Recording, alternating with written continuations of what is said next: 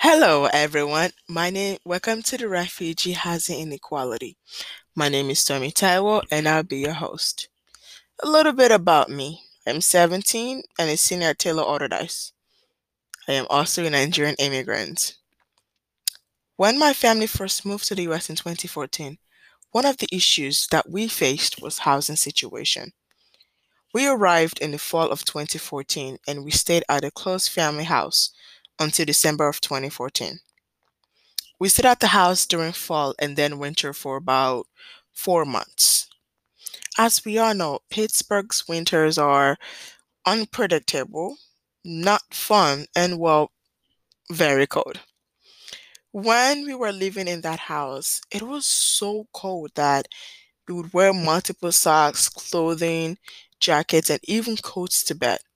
And sometimes it was so cold that the outside was warmer than the inside. Hard to imagine, right? School wasn't an escape to me and my siblings. No, no, no, no, not because it was educational or fun, but because it was warm. With the help of an organization called Ajapo, we were able to move into an apartment that was, well, warm. The first memories of living in that house was just me losing multiple layers of clothing and going to bed in a PJ or even like a shirt and a pants. It was that warm that I only need one layer of clothing.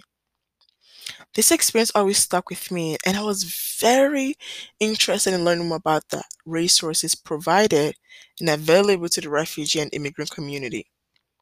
I joined different community organizations from which I learned about the housing inequality.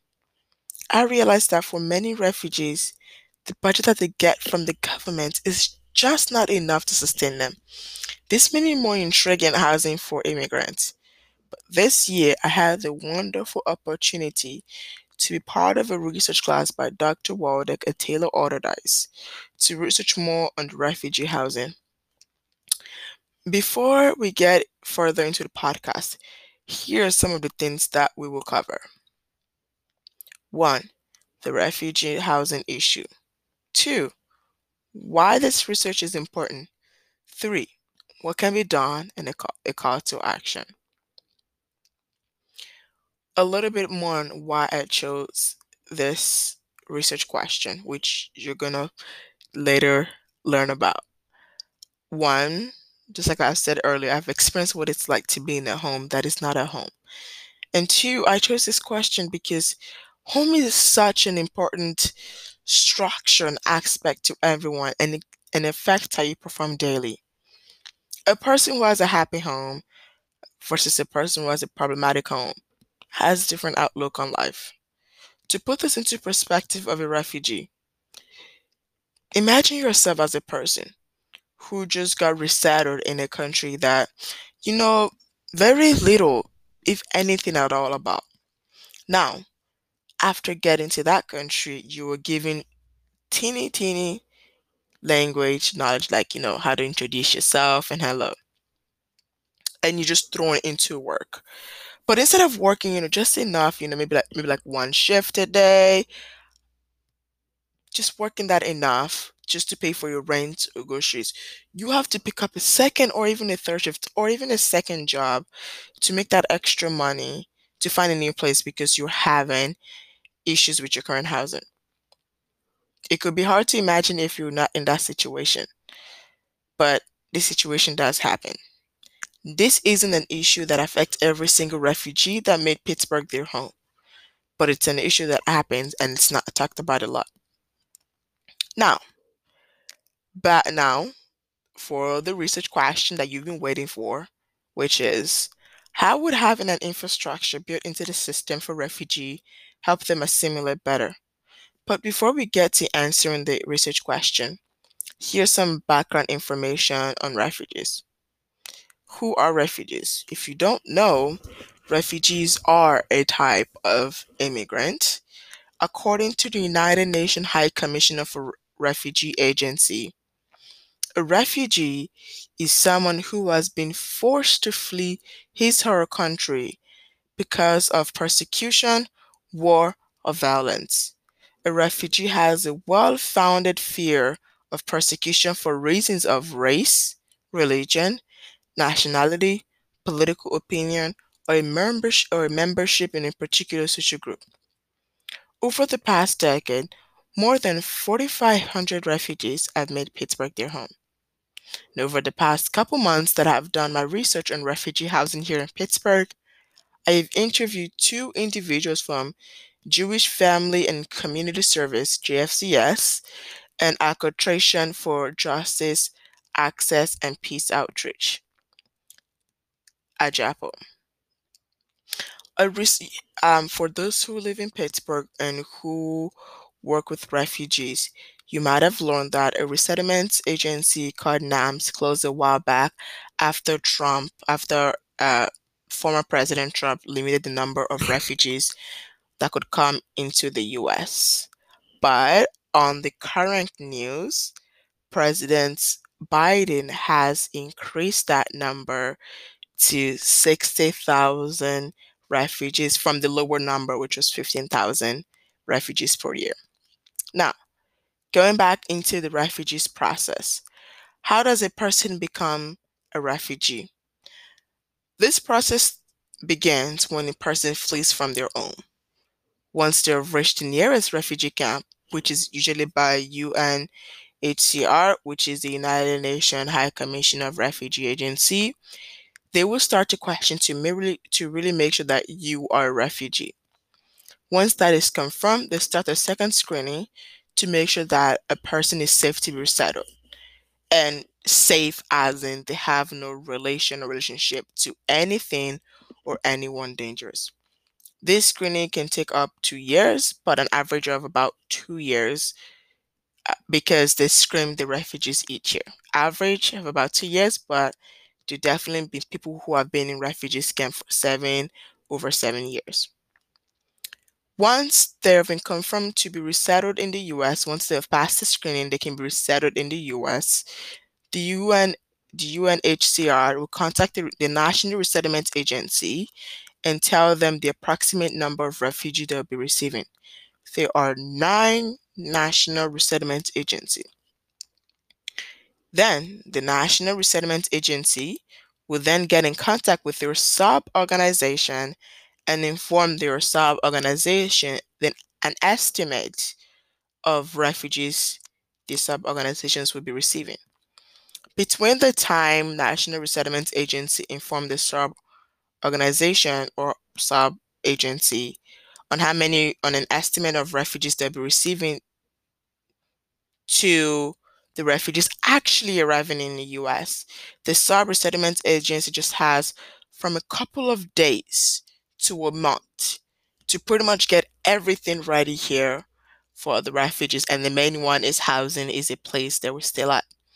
In the first 6 months they arrive, they have to learn the English language, get the social security number, get a job, and start paying back the airfare that they flew to the US.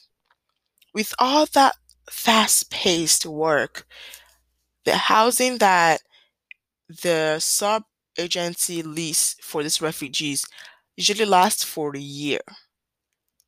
So not only are the refugees put in a country that they have limited knowledge about, but they are also very rushed. But when the refugees arrive in the US, they thought they could finally have a home to rest and feel safe. Maybe they feel safe, but definitely not rest. Like as I said earlier, they have to start paying back the airplane fees 5 to 6 months just arriving in the US. And when they get to the US, the government only give them $1,700 to survive in the state. To get more into the details of the resettlement process, the resettlement agency gets at most a month time to find housing for the refugees, and finding a quality and affordable housing can be difficult, literally in any city that you live in. This can be difficult for many reasons. One, one of the issues that contribute to the inequality of the refugee housing is that the sub resettlement agency does not have enough time to find good and quality housing. As a review, when the UNHCR contact the major resettlements in nine main national resettlements, and the nine main resettlements tells the sub agency there is about couple days to a week's time, and from the main from the main agency telling the sub organizations to the refugees arriving in the US, there is only about a maximum of a month's time to find adequate housing and get everything ready. When you live in a Pittsburgh, like I said earlier, or any other city, finding affordable and quality housing can be difficult. What makes finding that quality housing even more difficult for resettlement agency is that they try to put refugee in an already existing immigrant community. So, for example, they would want to put an incoming Somalia family or individual into an already existing Somali community. They do this so that the new refugees can have neighbors who understand English, the American culture, and can also help them assimilate better into the country. And also like a community to reach out to in times of need. I mean, since they pretty much don't have anybody, they have that community to help and they have that community support. The second reason is the low budget that resettlement agency receive. Incoming refugees get 1,700 per individual, as I said earlier, as a welcome gift from the US government. In the welcome gift, they're supposed to get housing, get furniture, home necessities, and groceries. Settlement agency don't really receive extra funding from the government to resettle refugees. Because of this, the low budget that the resettlement agency, sub-resettlement agency receive, they find the best housing they could for that amount of money. And a good housing is just, it's just a housing that meet their basic requirement, which is is on the bus line, it is up for rent, which means obviously if it's up for rent, it meets the health, they have criteria and requirement, and it already has an existing immigrant community. The fund is never enough since these new refugees can't get a job right away because of language barrier. Resettlement agency must fundraise money and receive donation for both money and household items. Another issues that stem from the inequality of refugee housing is incoming refugees do not have social security number, also known as SSN. Since incoming refugees are not in the US at the time the sub-resettlement agency are looking for housing, they do not have their social security number yet. It takes a while to get it while they arrive in the US, and since they have to settle in first, and real estate agents or some real estate agents, some individual landlords refuse to give up their vacant homes for people who are not in the country yet. This leads to agency just finding homes and houses that meet that basic requirement. The problem is with finding just any house that meet the basic requirement is that when the refugees have an issue with the house, like a bursted pipe or an issue with the window, it is very hard. It's sometimes very hard to get in contact with the landlord. When resettlement agency are in contract with an individual landlord or an agent, they let them know that, having a refugee as a tenant is not the same as having an American born tenant, someone who has been in the US for multiple years or someone who was actually born here. Because there will be language barriers and they might be late in rent for the first couple of months and things like that. The resettlement agency just find any as good homes. They might not be the same understanding between the landlord and the tenant as the housing that has a contract with the resettlement agency.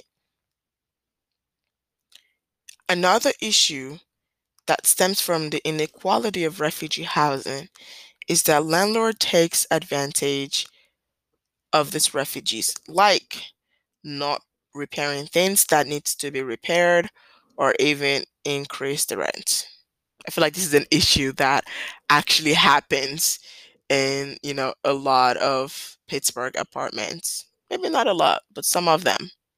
For example, Lawrenceville has been the home to the Somali Bantu refugees since the early 2000s. But according to an article called The Booming Lawrenceville has Priced Out Some Residents by public source, they interviewed Muya, who is a Somali Bantu, and he was talking about the advantage that he had since he lived in Lawrenceville before the booming increase and rent, and how the new refugees won't have the same opportunities as him. And he quote, "Mostly of the roughly 300 Somali Bantu refugees that called Lawrenceville home a decade ago hasn't been fortunate. It is believed that all are now gone from Lawrenceville, exiled to other neighborhood, in large part of burdensome housing cost." According to the Post Gazette, these refugees felt like they were being pushed out of their homes. This is not only the issue. A couple years ago, there was a sewage problem in Northview Heights, which was also an immigrant populated community, and the landlord wouldn't fix the sewage until the city interfered. Another issue that I've is kind of backing up from one of the points that I've already made earlier is the money given to the refugees as a welcome gift is just not enough. And resettlement agent the sub resettlement agency usually tries to help the family to apply for affordable housing under Section 8, but this doesn't usually happen because it requires the refugees to be present, having an SSN, and also Section 8 could take years to be approved. Once they have arrived in the US, the Cyber Settlement Agency helps them settle in, either that is with filling out any or getting them any necessary document that they need. Within the first couple months that these refugees get into the US, they have to learn the language and get a job. The housing that the resettlement agency helped them find has a 1 year lease, and after that, it is up to the refugee individual or family to either stay at the apartment or find themselves a new home. Now, just reflecting on everything that's been on the refugee process, shouldn't housing be in the list of their concern, after all that time that they left their home for things that they couldn't really control, things that wasn't their fault, being a refugee camp for who knows how long, coming to the US, being thrown into work, trying to learn the language, all of those things, shouldn't a housing, be the list of their problems? If they got a housing that starts causing them an issue or that they're not really satisfied with, this will add to their burden because they have to work, like I said earlier, overtime, get a second job just to get enough money to get a better apartment or a better place. This can have, parents leads to having less and less involvement in their children's life. So far we've been talking about how, the affecting adult, they're going to be burdened because now they have to take up extra job. They're not really having as much rest as they should since, they probably finish one shift, rest for like couple hours, not enough that the body really needs, and get straight on to work.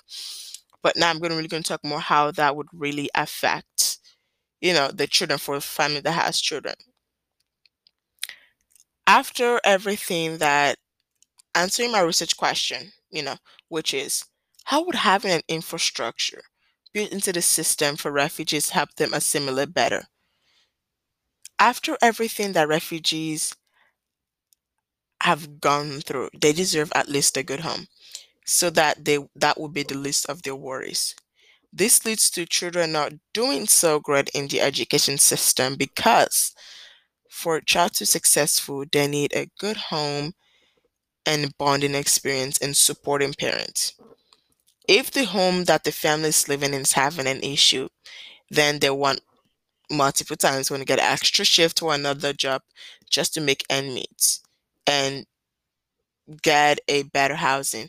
And this will lead to less and less involvement in children's life. And with little guidance in a child's life, the child is not on the right path for success.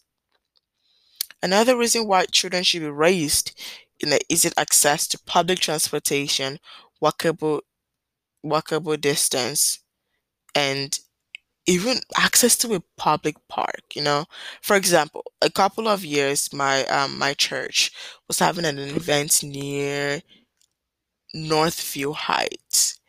And on our way driving there, we saw these three children who walk into the same park because they go to church. And like, oh, where you guys going? Like, oh yeah, we're going to the park, for the same event that you guys are going on. And as we were driving, we tracked the distance from where we are to the park, and distance was between 7 to 10 minutes.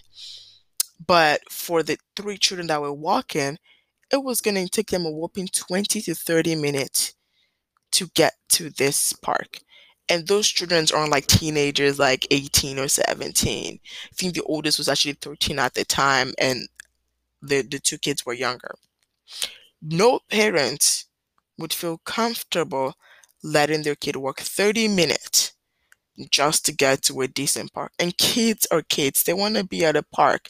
They want to play at the swings. They want to meet up with their friends there. Some, if you're lucky enough, you go one of those parks that has really nice pools. They want to play at the pools.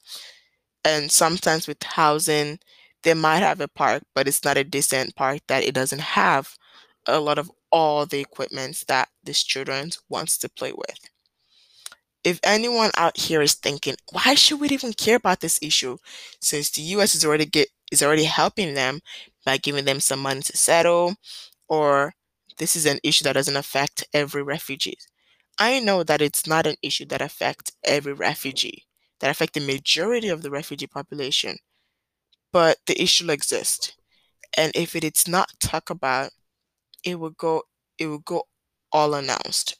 And if all the reasons why I gave the money isn't enough, and how their home is not even good, well, these are some of the benefits of having refugees resettled in the US. Why? I'm going to talk more about the benefits of having refugees, and even the importance and why we should even care about the refugees. The first part is, why should we even care about, why is this research important, and why should we care about refugees? This topic is important because it is not this topic is not talked about a lot. If I didn't have a first-hand experience, then I wouldn't know about it. This topic needs to be talked about because it concerns a vulnerable population. The reason why we should care about refugees are: one, they just want to feel at home. They've lost their home because of something that they have no control about, as I've said earlier. Two, their whole life has been a struggle because probably left their other family members behind, and they're always constant worries about, the family that are left behind. Three, they expect you not to care. Four, they want to contribute to the community. They want to belong. They want to have a community. Five, they didn't choose to come to the US.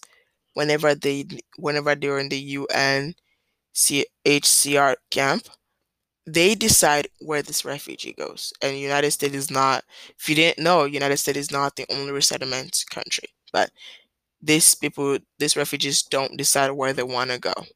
It's decided by the UNHCR.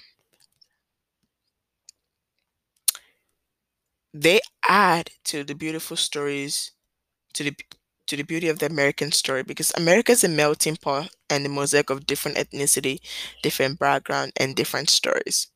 We are all human, and the last reason we should care and why this is important is, we are all humans and we should take care of each other. Now, the importance of refugees. One, they create jobs. Two, they create billions of dollars to the US economy. According to the Immigrant as Economic Contributor, refugees are fiscal success story for America. A 2018 study on refugee entrepreneurs alone generated whopping $4.6 billion to the US economy. This amount does not include workers and students. Even though the US does spend a lot of money in refugees resettlements. Some of those monies needs to be paid back, like the transportation fee. And mind you, while you're thinking about these numbers, these are the number despite the setbacks that refugees faced. Because of language barrier, they might not get as well-paying job as others. And the third reasons is there's multiple ones, but it's the three that I choose. They make the US more diverse. Like I've said earlier, they add to the beauty of the American story. America is a melting pot and a mosaic of different ethnicity. So they add to that melting pot, they add to that mosaic of different ethnicity. Now, the most exciting part and what you can do. You know, when I first, actually, when I first started my research, I wanted to research more on the policies that was for refugee resettlement here in Pittsburgh, like in local policies. And to my surprise, there was actually none. There was no policies um that was to help refugees resetting here in Pittsburgh. There is the Welcome in Pittsburgh, but it's not really a policy. It's more like an initiative by the the mayor's office that are working more to make Pittsburgh more welcoming. But there's no policies that helps refugees resettle. Keep an eye for future. Always keep an open eyes and open ears for any policies that people want to make happen that will support infrastructures for refugees. uh, get in contact with the two refugees agency that are still present in Pittsburgh, which are JAPO and GFCS, to donate things that you have, like they might need, like maybe like housing supplies that they might need that you have, but also to donate money. And the last thing you can also do is to write to your legislator. Um, So I have three people here. These are the people you can write to increase the funding for Allegheny County or Pittsburgh to build infrastructure for the refugee community. One, for the House of Representative, you can write to Representative Sarah Imarato. If you go on legis.com, you're gonna, have access to all this legislator and their contact number. And for a representative on the Senate, you have David G. Argel and Representative Wayne D. Fontana. Thank you so much for your time today. Thank you for joining me today, and have an amazing, blessed day.